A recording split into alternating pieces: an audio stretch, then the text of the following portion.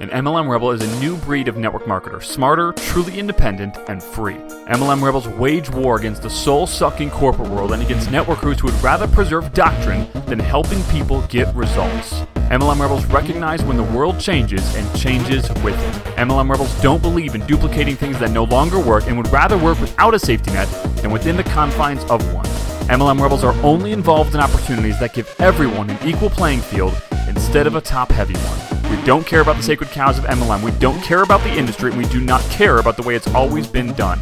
We care about people following their gut. We care about people being able to quit their jobs now. We care about people being with their family instead of their boss every day. We care about people being with their family instead of their team all day. We care about people living free. We believe a truly free networker has multiple streams of income. We believe a truly free networker's creativity isn't shackled by their company's contract. We believe a truly free network marketer actually knows how to market and that they run their business like a real business. MLM Rebels prioritize faith, family, business, sacrifice sacred cows, build their own empires, never rebel against each other, and change the world. MLM Rebels know they are not confined by doctrine, not stifled by the past, and know they are one business away.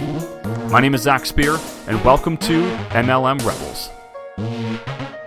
Hey, what's up, everyone? Hope you're having an awesome day, and hope you're having a great start to the week. It's Monday as I'm recording this, and you're probably listening to this who knows when, but we're off to a good start so far. It's afternoon time, and still haven't showered or anything yet. I'm hoping to get a workout in. We'll see if I actually do. I keep doing this. I keep saying I'll do a workout. I think it's really hot, and I will do it most times, but it's 3 o'clock in the afternoon in California, and that's the absolute worst part of the day to do it. So I might do it. I might not. I might just shower today and I don't know. We'll see. But anyway, I wanted to share with you some really interesting stuff that we just went through, or literally are walking through right now, and thought you might get some good value out of it for yourself. And that is the value of checking your, really diving into your stats. And it's something that we talk about a lot with our team. We talk a lot about this with people that we coach that are not on our team, of course. And really through and through, I would estimate that 50% of mistakes that are made in a funnel, at least that we see, in a marketing funnel and an acquisition funnel, probably at least 50% of them, the mistakes that are made, have to do with not reading your stats properly. At least that's what we see. I'm not saying that's for everyone, but that's what we've noticed a lot. And I feel like that's really fascinating. That means that, if that stat is roughly true, that means half the time people are making changes to their funnel that they shouldn't make, or changes to and you can think of your funnel, if you're not doing it online yet, think of your funnel as your acquisition process, right? So that means 50% of the changes that people make that we see are literally wasted energy, and potentially wasted money too. And that just comes from people not taking the time to truly understand what's happening and trusting their feelings more than data. And, one of the beautiful things about doing this online versus doing it strictly offline is that the data is it's much easier to get than if you're doing it all offline, right? If you're doing it all offline, most people don't have they don't track their data whatsoever, which is incredibly silly and naive. But one of the reasons that you might not do it offline is because it can be difficult, right? You have to literally manually track it somewhere. Whereas in online stuff, most things you can set up to, if you run ads on Facebook per se, you can go and look at your data, and you just have to know how to curate it, but it's already there. And if you're running, funnel metrics from any funnel building platform, they all have statistics stuff in there that you can just curate the stuff and put it together. So there's really no excuse to not do it other than just not willing to put the time in to learn how to decipher it or even curate it. But what's interesting is we've had quite a few, people on our team, for instance, that they're about to shut a funnel off or make a macro level change to it. And because they're I haven't recruited anyone off this funnel in 2 weeks or 4 weeks or whatever, any time frame. And you look at it and you're actually this thing works really, really good. You're just maybe you're just in a dry spout because you're only spending an insanely small amount of money and your ebb and flow is taking a long time, or, what have you.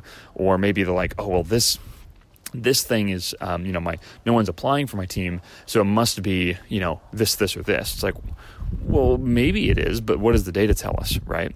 Or I think I should make a new video. Well, why do you think you should make a new video, right? And let the data tell a story. So here's the example that I can give you right now. So today we were looking at, this morning, we're looking at one of our really good funnels that produces an application. So this is a very high level application that we would take in for, for Rebels programs or for our team. And so we have a lot of ad sets going to this particular funnel. There's a fair amount of budget behind it, and so there's a lot of data to look at. And so one of our guys basically broke the data apart into like 8-week segments, 1 week at a time, times 8, and then he did that for every single ad set that we were running, which is incredibly beastly of him.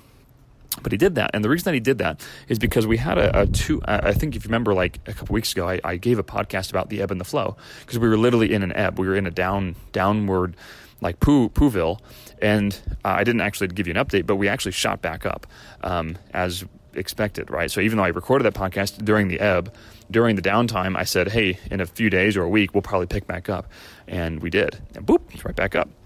Well, a lot of times it is ebb and flow, and in a lot of ways it looks like that's what happened there. But when we went back through the data, there was a very measurable ebb downhill, and we saw that. Well, that also happened to be the same exact week that we made a macro level change to how the applicants are processed. So when someone actually hits submit on the application, that applicant obviously gets sucked into our system, and then it's delivered into the right area to the right strategist, all these things.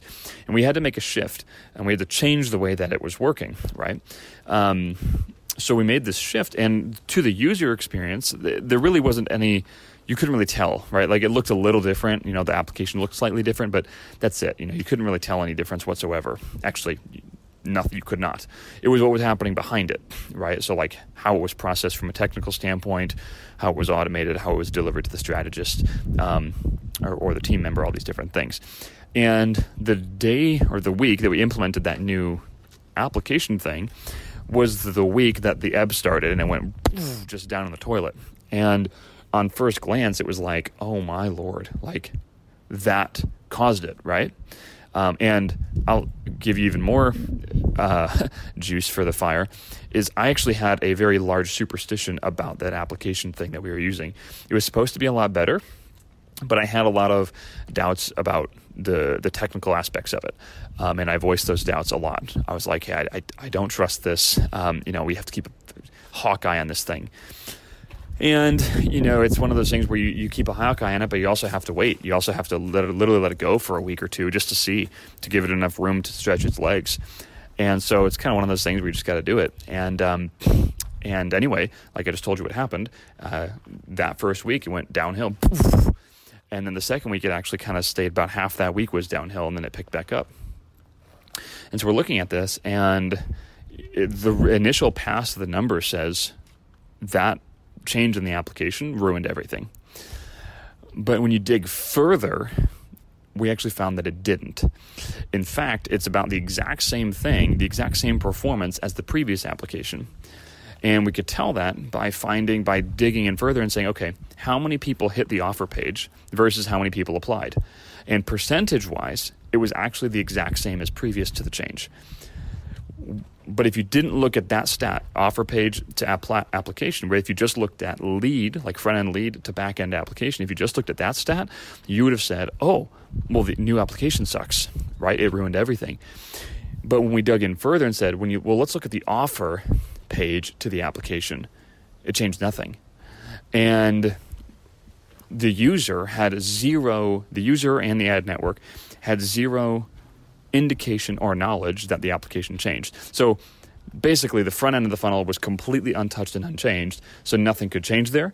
Just that one application was, and the back end was unchanged, completely unchanged in statistics.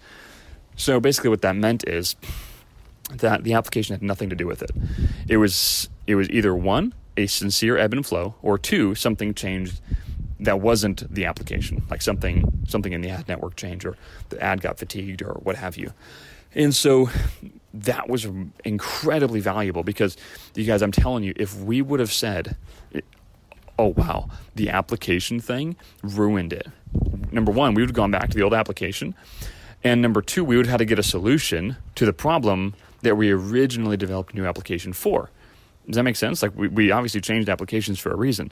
So we'd had to develop a new solution to that, which is incredibly time consuming. So we would have literally wasted a ton of energy. One, changing it for absolutely zero reason. And two, and then thinking like, well, where's the results? Because we went back. And then two, we'd have to come up with a new solution to the original problem.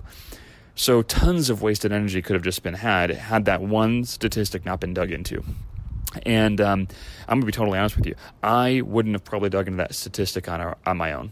I may have, maybe, but it would have taken me a couple extra days, maybe a week. Maybe at all. I don't even know if I ever would have thought of it. It was one of our internal team members that thought about digging that stat up and putting it in the spreadsheet I was looking at. And so that's a little lesson in like having an internal team once you can. Just so you know, like for a long time, we just had, very basic level contractors working for us. And so that's fine. It's what you got to do in the beginning. But if you can get some higher level people on your team eventually on an internal perspective, do it. Because that's how this came. But regardless, the point is the statistics. And just get in the habit of digging into it. Let the data tell you a story. Sometimes you don't want to look at it, I'll be honest with you. Sometimes it's almost better to live in this like kind of ignorance because you're like, well, if I just don't look at it, it'll get better. And we all know that's dumb, but, we're all human, and sometimes I don't want to look at it, right? Like even looking at that spreadsheet this morning, I'm like, ugh, this sucks. Like I don't want to look at this stuff. Like even if the numbers are good, I don't want to look at it. But anyway, just huge. I mean, it's hard for me to quantify how much time and money we just saved by literally looking at the stats right.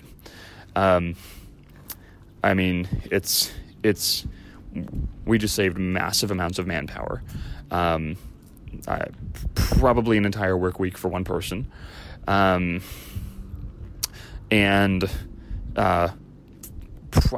don't know, probably a ton of ad spend, because what we would have done had we not looked at this is we would have changed it back and then run another week or two of ad spend back to it and then been confused as to why it didn't fix itself.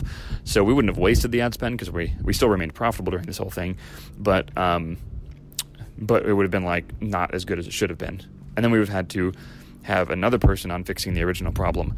So just amazing how much wasted energy could have been spent had we not looked at that. And once again, this is more of a lesson for me than it is me teaching you. I'm just telling you what I've learned today and just trying to pass it on to you. So don't take your data lightly. I promise you, if you're taking a high level of action, or if you're running even a medium level of action or medium level of traffic, before you do a bunch of stuff, just take a look at what the data is telling you, and allow that to be your guide.